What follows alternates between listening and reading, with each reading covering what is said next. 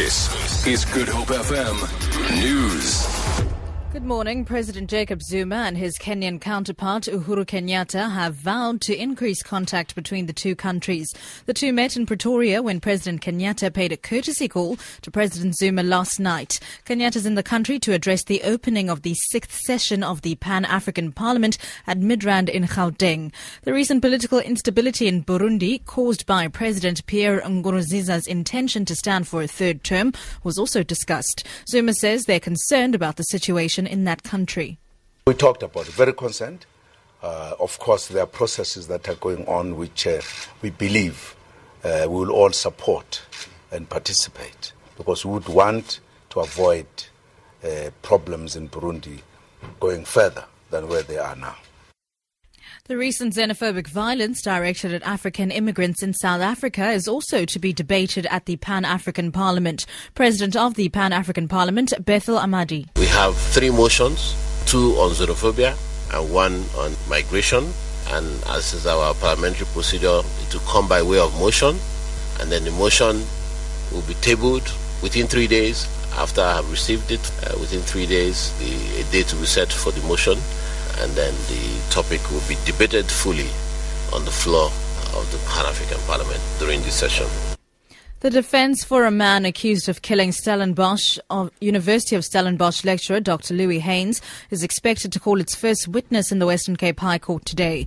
34-year-old Martinus van der Walt has pleaded not guilty to hijacking, kidnapping and murdering the pediatrician in May 2013. On Friday, the trial took a surprising turn when the state decided to close its case instead of calling van der Walt's 43-year-old brother Cyril as a witness. Last year, Cyril van der Walt pleaded guilty to being an accessory after the fact to the murder and theft. He reached a plea bargain with the state and is currently serving a 7-year sentence.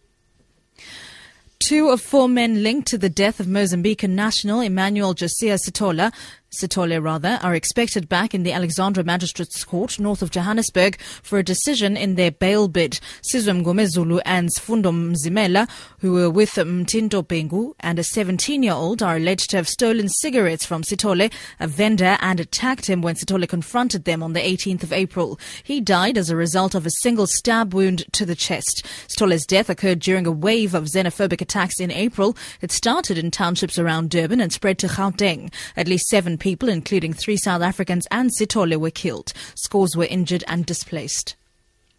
And finally, at least 9 people have been killed in a battle between rival motorbike gangs at a restaurant in the U.S. city of Texas. 18 others were taken to hospital after being shot or stabbed. Alistair Latehead reports. Hundreds of gang members from as many as 5 different gangs had gathered at noon to settle their differences. Just a few minutes later, fighting broke out in the car park of the Twin Peaks Sports Bar in Waco, Texas. The police were already on the scene, and Sergeant Patrick Swanton said things quickly escalated from fists and feet to chains, clubs, knives, and then guns. A look now at your currencies market. The rand is trading at 11 rand 82 to the US dollar, 18 rand 58 to the pound sterling, and 13 rand 51 to the euro. Gold is trading at $1,223 an ounce, and the price of Brent crude oil is at $66.95 a barrel. For Good Hope FM News, I'm Sibs Matiela.